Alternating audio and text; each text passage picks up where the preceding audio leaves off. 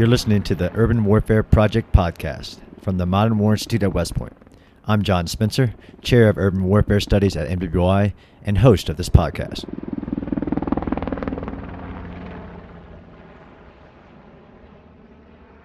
Today's guest on the podcast is Colonel Retired Liam Collins. Colonel Collins is my old boss as the founding director of the Modern War Institute. But for this podcast, we're going to talk about a trip that Colonel Collins and I did to Ukraine and into Kyiv to study the Battle of Kyiv. Liam, welcome to the show. Thanks for having me, John.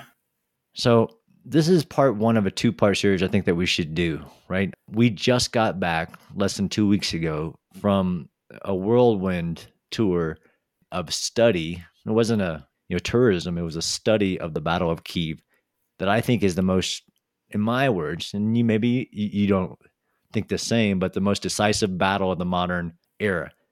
And by decisive, I mean the outcomes of that battle, the Battle of Kyiv, while there were plenty of battles going on at the exact same time due to Russia's illegal invasion into Ukraine, but the Battle of Kyiv had a decisive impact on the strategic goals of both sides. So Russia was not able to take Ukraine to remove its government. So would you agree with that statement?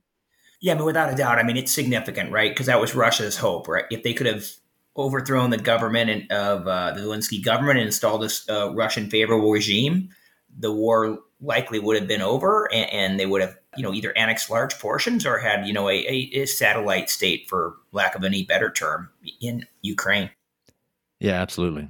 So we're going to talk about our trip, who we met with, the things we discovered, the new things we discovered. Because, of course, we did our literary review. We did a lot of research before going to make sure we knew what we wanted to see, the questions we wanted to ask. And sometimes that's really the starting point of a research trip.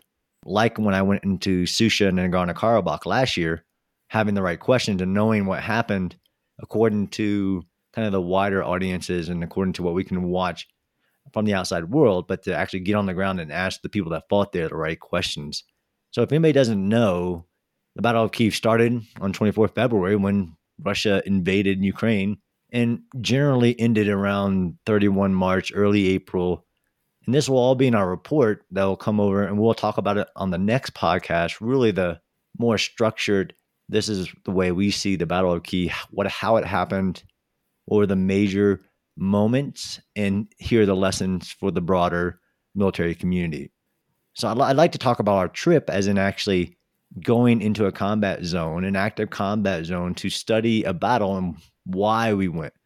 And I don't want to put words in your mouth. So I wanted to get in there as soon as possible because of the fact that so many of the people that would have been in these positions are fighting and may not be around anymore. That's my reason. What's yours?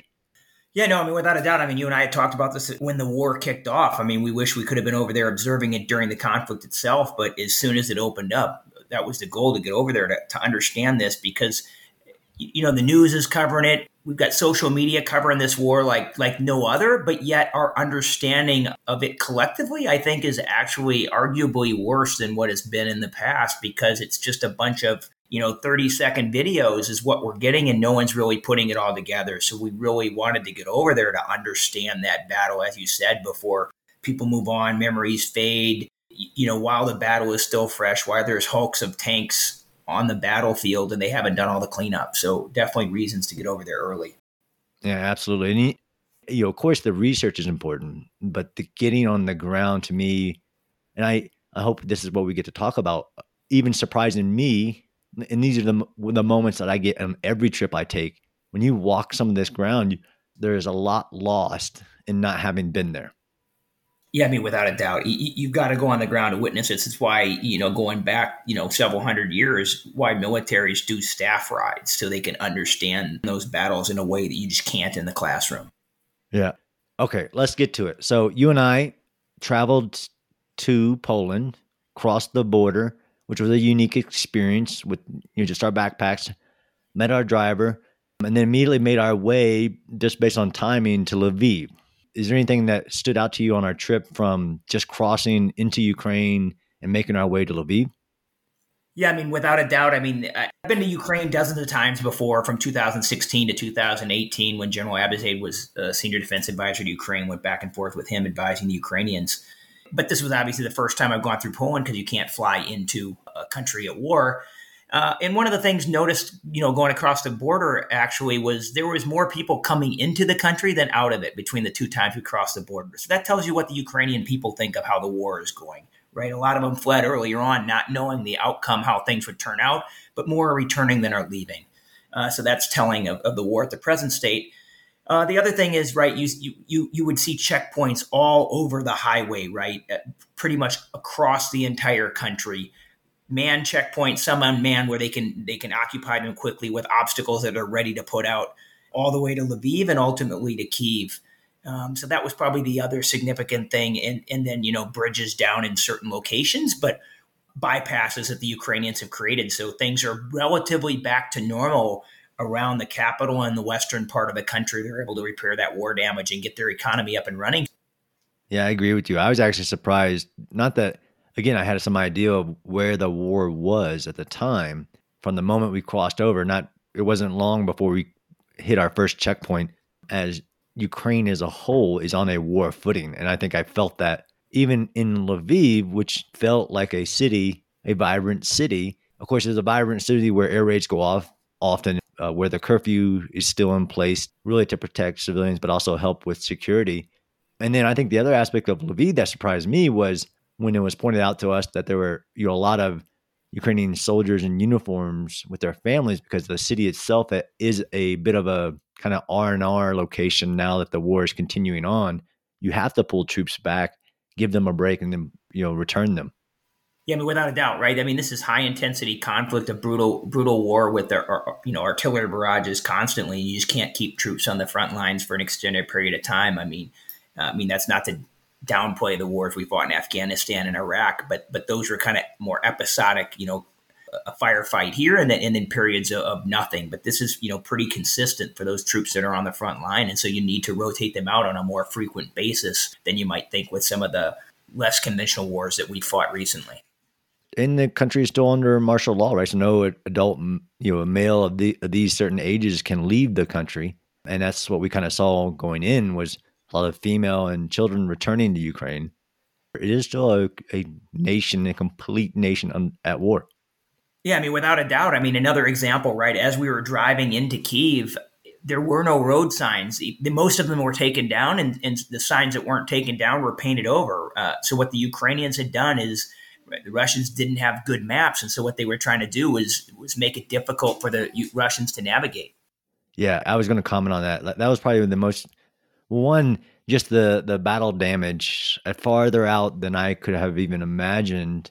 The vehicles and the Russian tanks and other vehicles, although they've done a lot of cleanup, but you can tell how much of the damage of the war, how far out it was of Kyiv as we were driving in. But yeah, absolutely.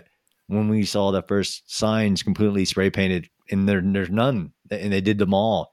The fact that they didn't have that access to these road signs that even I in war have used, admittedly, a few times, saying, this city's that way. It's just a confirmation. The Ukrainians took that all away from them.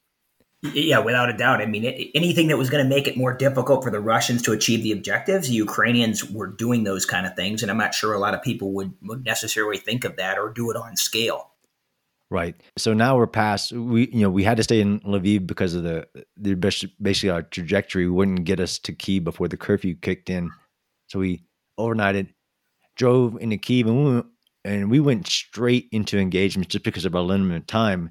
And we went straight into roads leading into Bucha. So we actually stopped at a key road intersection well outside of Bucha, where we met Ukrainian military personnel and discussed basically anti-armor ambushes that were happening that far, leading into Bucha. And it was, I think the story was a dad and a son combo with an RPG, if I remember right.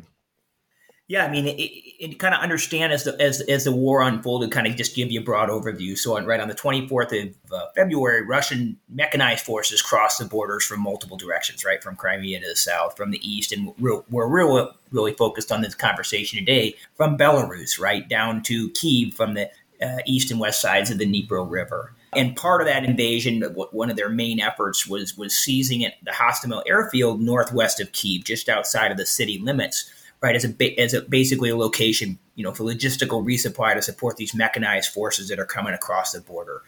So that was the nearest fighting, and then rocket strikes on airfields in Kyiv and main centers. But the air assault landing at the Hostomel airport with several hundred Russian VDV, their airborne forces. That was the main effort on the 24th. Right, and I think this was the further research into it. One was that, so let's do it chronologically. On 24th February, we knew about this airfield seizure, almost attempting to create an air bridge, and there were transport planes in other locations supposedly ready to move into Hostomel airfield. But it wasn't like that was the only operations that the Russians did a part of this plan to take Kyiv. The mechanized forces that were making a ground movement from Belarus, and not just down through the Chernobyl Pass, north-south road, but also another significant MSR out of Belarus, and I always jack up the names, Radivini, Radki. Those are making their way down at the same time that this battle over this key airfield is happening. Right, and so on the 24th, for whatever reason, the Ukrainians definitely had a war plan that they were ready to execute as soon as the Russians launched. But I think probably for political reasons, they didn't want to have that defensive formation into place for either. They didn't want to get the population all worked up, or somehow they thought that might appear as offensive or something to Russia, though I don't know how it could be. You're just in defensive position to defend your sovereign territory. But for whatever reason, the Ukrainians were really not in position on the 24th when the Russians launched the strike, but they had their forces that were ready to immediately go into those positions. And so that's why you kind of see the initial battle play out, and why Russia was able to make some initial gains, moving towards those populated areas. And as you described, right, kind of on the east and the west side of the river. But the Ukrainians, quickly executed their plan and were in position pretty quickly. And so really what it is the regular forces, primarily from the 72nd Mechanized, defending Kyiv proper, right, that basically at the city limits, and then really kind of relying on this group of informal volunteers operating kind of forward of that main defensive line outside of the city limits. Right, and I think that was important. That was our first stop. It was a irregular force that was a part of this defense in depth. Like we've talked about, we of course met with the 72nd Mechanized Brigade headquarters and talked about what was in position, what wasn't. Clearly there had been a lot of planning, but for political reasons, both on the east and the west of the Dnipro. And we just happened to be taken directly to one of the first kind of on this peri-urban space at the main city, although there were reports of sabotagers and the fog and friction of war. Hard to tell. Even you and I talked to our friend Michael Kaufman, that would be a big part of the major report about what's going on inside the city, as there are these small groups of personnel like deep inside the city. There's firefights happening, but clearly the Russian plan are both the airfield seizure and the rapid mounted maneuvers down from Belarus. And we can't discount the entire east fight, as there is a movement coming from the Sumy region, basically coming through the countryside roads, approaching Kyiv from the east to west. Yep, without a doubt. And going back to the Hostomel airfield, so the Russians infiltrated there, initially seized it, but within 24 hours they lost it and pretty much eliminated their forces there when the Ukrainians attacked it with the National Guard unit that happened to be at the airfield at the time, and then a counterattack by a company-sized element that then retreated, or I shouldn't say retreated, then pulled back to establish defensive positions in Kyiv proper. And then once they did that, it was pretty much, as I described before, all volunteers forward of that line. But I think the listeners have all heard about the Territorial Defense Force of Ukraine and heard about this before the start of the war. And Ukraine has a long history of volunteers. You're really going back to being a critical part of the 2014 war. But the question was, how significant of a role do they play in this early defense of the nation, and how organized were they? And that was kind of one of the surprises. The formal Territorial Defense Force was only officially established on the 1st of January, but still had 2 months to kind of get its footing.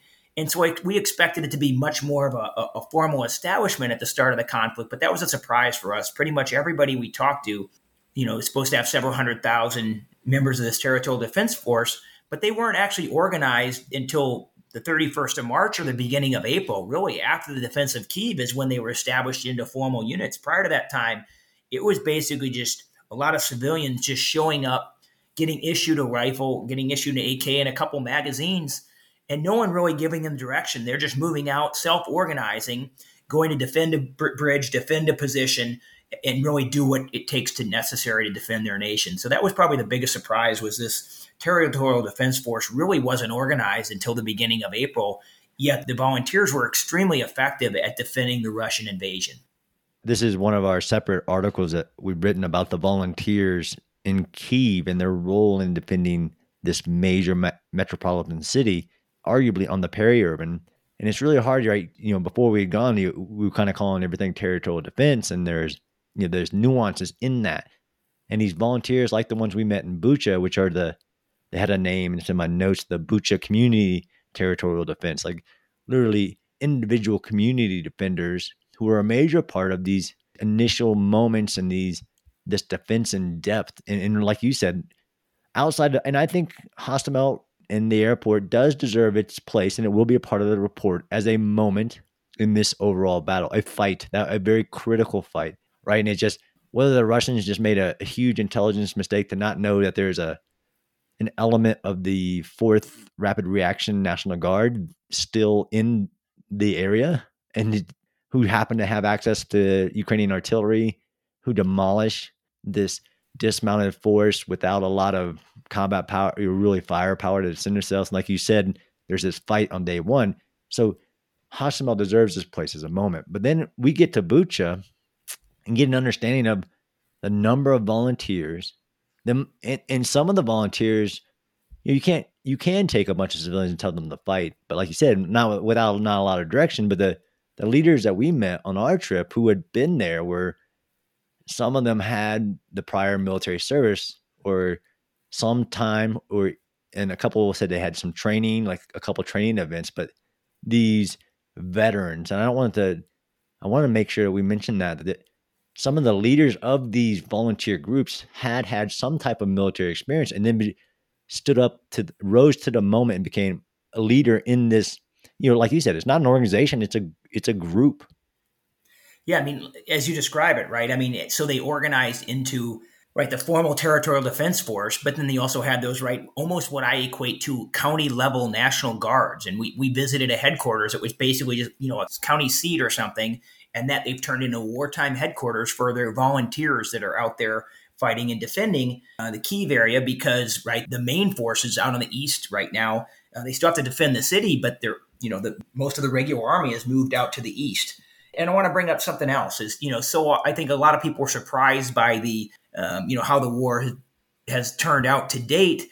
Those of us that understand, help train the Ukrainians aren't surprised by their performance, even if we're a little bit surprised by the Russians' underperformance. But too often when people, measure combat capability, all they think about is the size of a military and the number, counting things that are easy to count, the number of tanks, the number of aircrafts. But those of us that have been around war for any length of time understand, warfighting performance is a function of many things, strategy, tactics, the training, the operational employment, leadership, doctrine. And pretty much every one of those categories, the Ukrainians have the edge. The only place they don't is just the sheer size, and the Russians have the edge there. So understanding that, I think it makes more sense to understand how the Ukrainians could be effective. But terrain factors into that, As we've talked about, there was only limited roads or avenues of approach, routes into Kyiv from Belarus because of the low-lying territory there around the Dnipro River, especially being in the spring. And so that makes it so the Russians were pretty much restricted to roads. They couldn't go and try to get off the roads, or they would get stuck, as we actually saw in places where one of the tanks is still sitting out there at the hull level, stuck in the mud.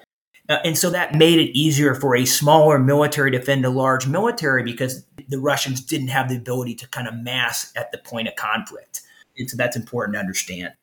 Yeah, absolutely. And I think that was so like even our second stop, right? So they take us to the infamous road early on, like in the early days of the Russian attempt to penetrate Kyiv. And I'm an advocate as an urban warfare kind of student that Russia never needed to surround Kyiv, isolate it, and then achieve a foothold and start clearing it. They needed to penetrate it. They needed to get to the government building and then raise the Russian flag.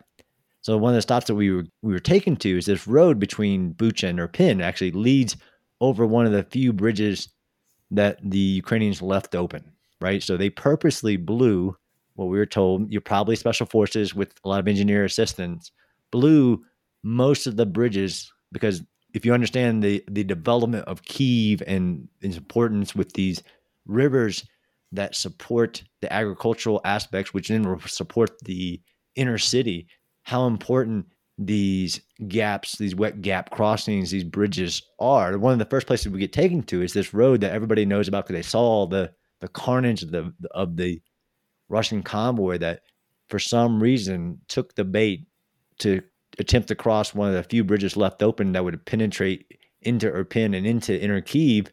And there's an ambush waiting for them. Take out the first vehicle, take out the last vehicle, bring in Ukrainian artillery and other assets, and destroy up to 100 vehicles on this one narrow pass. So the analogy that I've been using, I won't put it in a report, but it literally was like the Ukrainians formed hot gates, back to the Thermopylae and the hot gates with the Spartans and the 300, depending on how much of it you believe, but taking your terrain, if you're defending and creating these narrow entry points of your choosing, which is literally doctrinal defense tactics of a defense in depth and obstacle use, taking out all the bridges. And we're going to talk about the very unique use of water as an obstacle. But to create these funnels, which are the only routes that the Russians can come in and how far out you do that, I did not have an understanding of how that played into the fact that how this smaller force, both of regular and irregular forces with some capabilities and other old school capabilities, understood the terrain so much to create these hot passes or these very narrow approach and then created the kill zones. I mean, really textbook defense tactics. Right. And kind of to explain that ambush a little bit more, like you said, right? That was the one of the only bridges they left open going into Kyiv.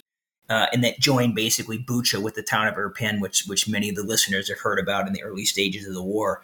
And the kind of the fighting there is what we saw, in Brovary and other places. It was kind of a mix of those volunteers, those semi or informal, unorganized, semi-organized volunteers working with regular army forces. So the regular army kind of defending at the bridge, but then volunteers, as you described it, right? They shot the first vehicle out, but it's volunteers with RPGs firing at the last vehicle, and then the artillery from the regular army just destroying dozens and dozens of vehicles that are caught in this narrow street with nowhere to go, because the Russians really were just kind of, as one of the volunteers described it, it was more like they were on parade than they were actually advancing in a combat formation. I mean, they were, very tight formation. And so once you take out the first and the last vehicle, there was nowhere for them to go with the constricted streets. And so it was pretty easy fighting. But the key is, right, it was a combination of those regular forces with the volunteers and a combined arms fight with artillery that allowed them to be successful.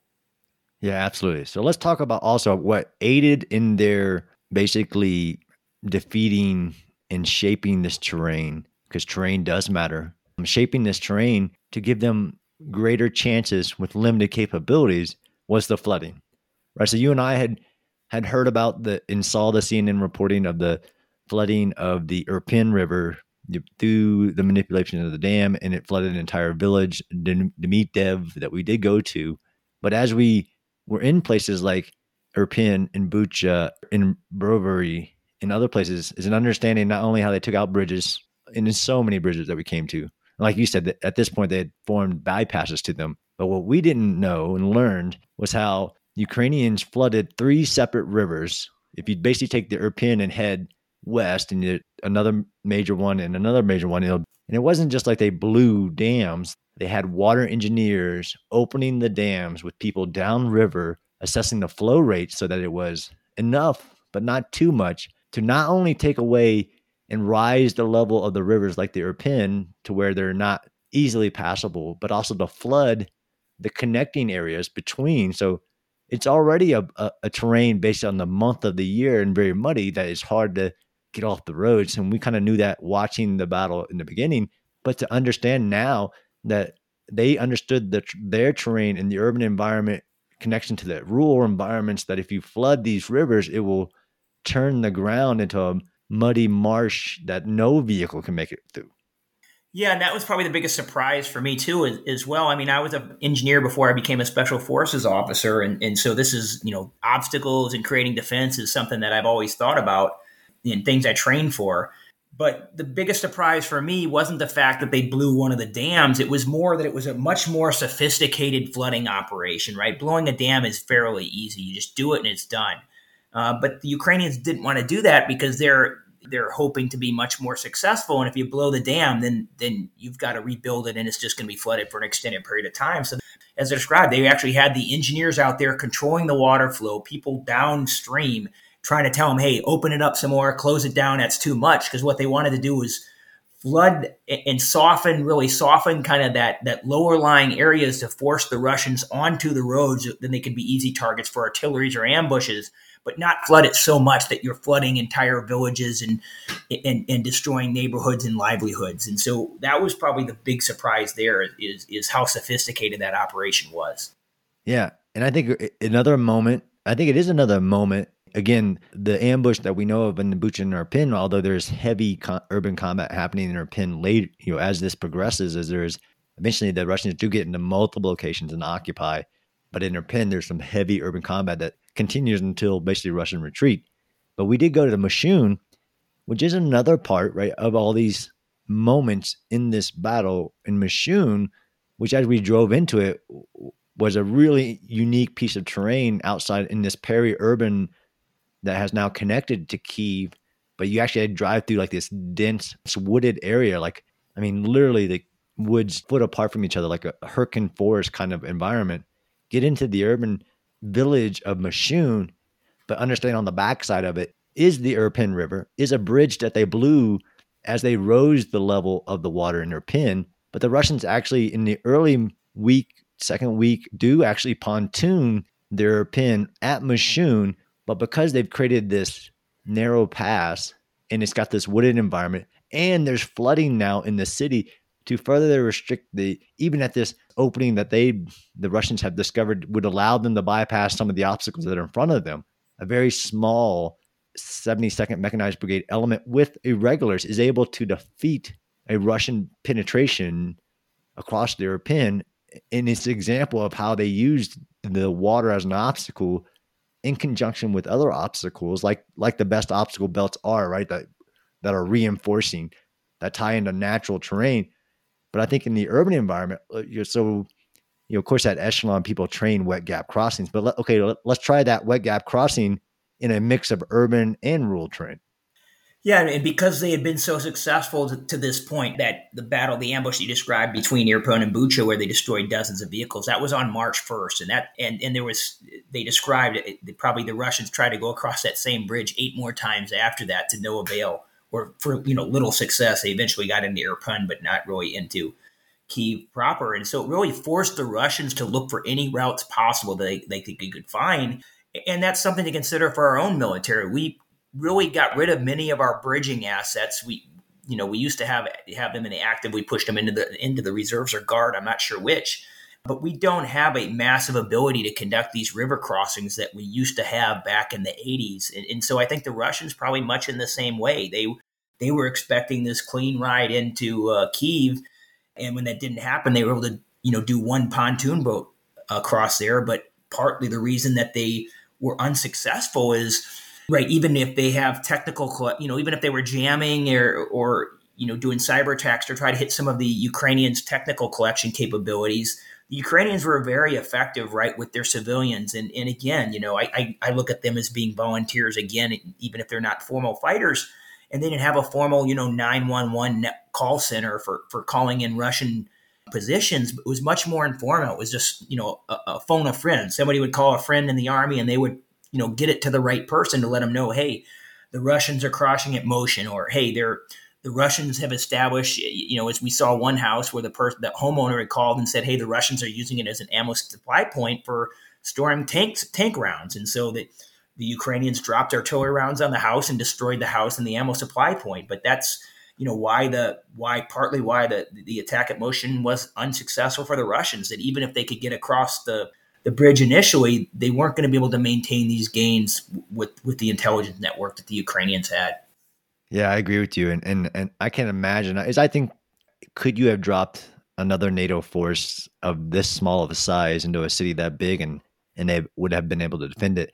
That will be an interesting question as we go to write the report. But like you said, how many times we talked to people who had received information from the civilian network, and I think one of them was a grandma's house. Literally, they called her a grandma and said, and she called in a logistical convoy sitting outside her house on the east side of Dnipro, far east of Brovary, and called it in. And they called in a strike and successfully blew it. And they said God saved her house, because her house, despite this massive logistical fuel trucks and ammo trucks that got hit, her house at that point was pretty much untouched. So that was a pretty amazing story.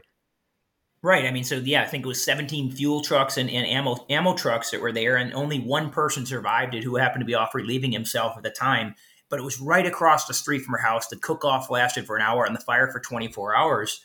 And we're not talking streets with curbs and sidewalks and massive distances. It was a gravel road, maybe 1.5 lanes wide. And I mean, that close. And yet her house remained unscathed. She was one of the fortunate ones for sure. Yeah, but I mean, imagine the communication networks that it took to receive this call from a grandma in this village and to get it to a command control center with targeting capability. That's impressive. And that was a village like you described in the Northeast, but when we're talking Bucha and Irpin, right? These are small cities of 40 to 50,000 people. And so they're, not large cities, but they're also not just, don't think of a tiny town. And the Russians had, immense problems here. And that's what led to many of their frustrations, and I think a lot of their war crimes, because they were just so frustrated with how they couldn't make any advancements, and they're poorly led and poorly disciplined soldiers. And so, it's hard to imagine how they would have had any success at all in a city the size of Kyiv if they could barely make advances through smaller cities like Bucha and Irpin. Yeah, they definitely didn't bring the size of force they would have needed. Even if the city would have been open, they still didn't bring enough forces. But I don't want to discount the ability of like you said, this defense in depth, these volunteer intelligence networks, having resources at the right moment, at the right time, even though you're a much smaller force with a smaller combat capabilities. But even as we paint this picture, which is hard, right? So there's so much going on in these early weeks, even beyond occupation, when the Russians kind of get run into a brick wall of Ukrainians, like in the southwest in Markov, which we know the Russians make it there day 2, 3, and actually occupy, and the civilian Ukrainians are able to get inside of the Russian unsecure communication. But oh, by the way, there's a separate Ukrainian unit coming from the west, I think 11th Mechanized Brigade and the Airborne, who are stationed just outside of Kyiv, not too far away. They're now smashing against Russians who are starting to get cut off from the logistical supplies. So I think that's an important moment that Markov shows, is like these forces in Bucha that are trying to get in, the Ukrainians are also getting in behind them. So now they're starting to run out of gas. They're starting to run out of ammo. They're starting to, disintegrate. Yeah, and one of the other things, again, we didn't study this so much while we were in Kyiv itself, but one of the things to consider in this war too, right? In the past, all this intelligence, satellite imagery and stuff, that was all intelligence. Major nations had that, but that was another thing we're kind of seeing play out on a daily basis, right? I mean, ISW's got their map showing how far the Russians have advanced, and they're actually looking at imagery and doing other things to see that. And so Ukrainians have this available; they have it available. We've heard about the Google Maps and how it's saying that traffic is dead stopped on the Russian where they're advancing from, but it's interesting to kind of learn or to study and to see how much of these non-state entities, things like Elon Musk supplying satellites for the Ukrainians so they can get on the internet. Who knows how much Anonymous or others have targeted Russian cyber capabilities to, impede their ability to, command and control and communicate. So that's something that's, I think, been understudied at large, to try to understand how significant that played in the defense of the capital in the early days of the war. Yeah, and you're on the Urban Warfare Project podcast, so the complexity of the urban terrain smashing against military tasks. This is one of the greatest examples of the modern history. Not only the complexity of the physical terrain, but also the population, right? As you have an entire population with this many tens of thousands, if not just thousands of civilians joining the fight, that starts to, everybody has a plan until they get punched in the face. I think what Mike Tyson said, that the Russians start to face resistance. But I agree. I think you're commenting on this, the use of satellite imagery to identify convoys, but not having the actual intelligence or the understanding on the ground on what's actually happened there, right? That this 40-mile convoy, that was a logistical aspect, and being able to cut the Russians off from that. But it wasn't like, we'll say in the report, what was really happening with it. So we're actually running out of time. And I know we spent a lot of time on the east side of Dnipro, because while there was heavy fighting in the west, and these moments that create the Battle of Kyiv, Hostomel, Bucha, Markov, all these key moments that add up to Russian defeat, decisive defeat, to where they had to change all their strategic goals. There was, action in many of the areas east of the Dnipro and Brovary and places like that. And there's a key ambush on the main road that, like you said, which I can't imagine as an old company commander being in a defensive anti-armor ambush on a bridge, but then to have hundreds of volunteers to my left and to the right who have joined the fight and said, I want to be a part of this. That's incredible. I can imagine that.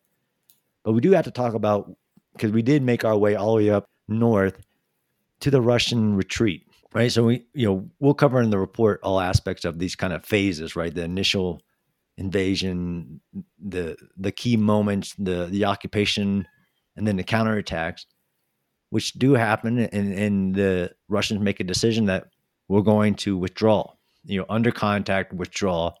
But they did do some things to make sure that they had the ability to do that. And I don't want to give Russians any credit, but we did make our way up north, northwest, up to Ivankiv, where there were a key bridge that the Russians from day one knew they needed to hold at all costs to make sure they had a backdoor. Yeah, I mean, probably this biggest surprise was how well the Russian retrograde or retreat operation was. I mean, talking to Ukrainians, I mean, they said that was actually a well-executed operation, kind of contrary to everything else they had done up until that point. And so, right, over 2 or 3 days in early April, late March, they pulled all the way back from Kyiv and pulled all the way out of the country on both sides of the river. And on the west, as you described, right, there was a bridge. I mean, we saw a lot of bridges that had been, disabled or destroyed by the Ukrainians, but the Russians, in this case, the Ukrainians hadn't destroyed the bridge early on, and the Russians destroyed the bridge as their last forces pulled across it, and it was very effective. As I said, I was an engineer, and it was a textbook operation how they took the bridge down. But again, kind of going back in time, I mean, the intelligence was saying that the Russians were retreating from the city. But the Ukrainians that were defending the city didn't believe it, because actually the Russian artillery strikes increased to probably the highest level to date, basically just to cover in their withdrawal. So they actually thought the Russians were advancing. And by the time they figured out, the Russians had basically pulled back and had downed the bridges and, fled across the border without taking, more significant losses than they would have otherwise. Yeah, exactly. And I actually talked to somebody after we returned, I won't mention who it was, who said that's pretty standard Russian doctrine that we've known they've been practicing for a while, is that ability to withdraw under contact with the heavy use of artillery in a very practiced, very rehearsed operation. So maybe they didn't practice invading a major city as much as they did withdrawing, but it was, like you said, textbook Russian doctrine, use of heavy fires, and very deliberate, controlled withdrawal while also making sure nobody can follow you. Yeah, I mean, without a doubt, that was probably their best performance of the whole first 30 days with their actual retreat operation, which is kind of ironic. I think we're going to end it here and leave a little bit of an appetite, hopefully, for the next podcast, which will hopefully break down more systematically the overall battle, but I wanted to give our listeners a kind of our initial set of our experience traveling into Kyiv, and have to thank all the people that helped with that trip to make sure that under our limited time, taking us to the exact moments and to the people. I can't thank all the people from the Twitter Walrus space to the people on the ground, our drivers, everybody that helped facilitate this combat study, getting into all these locations to walk the ground, drive through them, to understand the approaches, all of that. I can't thank them enough. And thank you for coming on the show. And I look forward to our next talk. Yeah, I just have a couple closing comments. One on the volunteers, again, because that was a significant part of this. Most of those could not pass an Army, U.S. Army physical fitness test or a medical, thing, but they were still effective fighters. And with a 10% of the GDP of Russia and 10%, what they can spend in defense, it's a cost-effective way to mount an actual good defense of the nation. Large standing militaries are expensive, and it's a way to supplement that. And the second piece, right, is, there's a lot of people that hey, let's just avoid cities. We don't want to fight in them because they're too difficult. But once again, this war showed that the city of Kyiv was a tactical, operational, strategic level target, right? It was where Russia wanted to go. Why? Because it's the head of government.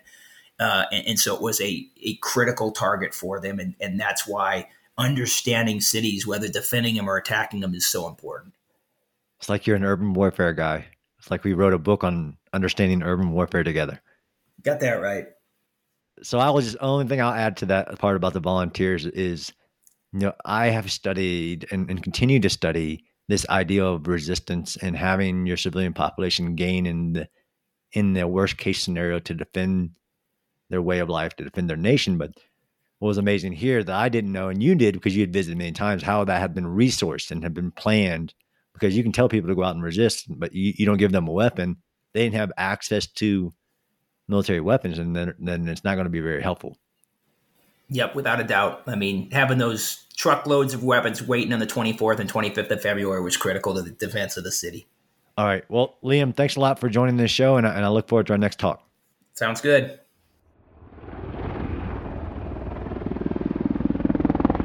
Thanks for listening to the Urban Warfare Project podcast. The podcast is produced by the Modern War Institute at West Point. What you hear in each episode are the views of the participants and do not represent the positions of West Point, the Army, or the U.S. government. You can subscribe to the Urban Warfare Project podcast on Apple Podcasts, Stitcher, or your favorite podcast app. And be sure to check out MWI's other podcasts, as well as the new articles we're publishing every day on our website. Thanks again for listening.